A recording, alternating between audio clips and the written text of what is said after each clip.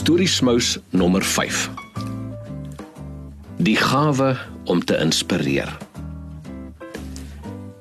Ek was bevoorreg om 'n paar mense in my lewe te ken wat 'n groot invloed op my gehad het. Maar daar was net een wat ek as 'n ware mentor beskou. My Afrikaans onderwyser uit my matriekjaar op Vryburg in 1973. Reeds op die eerste dag in sy klas het dit gevoel asof ons 'n pad saam sou kon stap.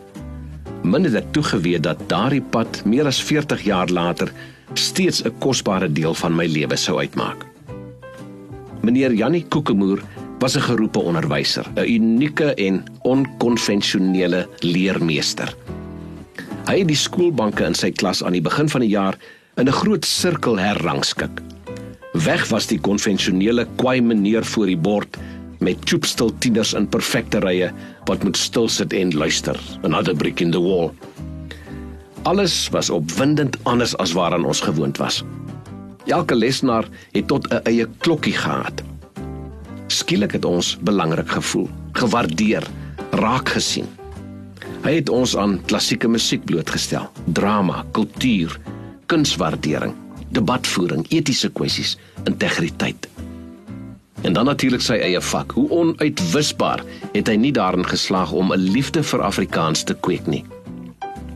Nie net van Wyk Lou en Opperman nie, maar ook Leroux, Brink en Breitenberg.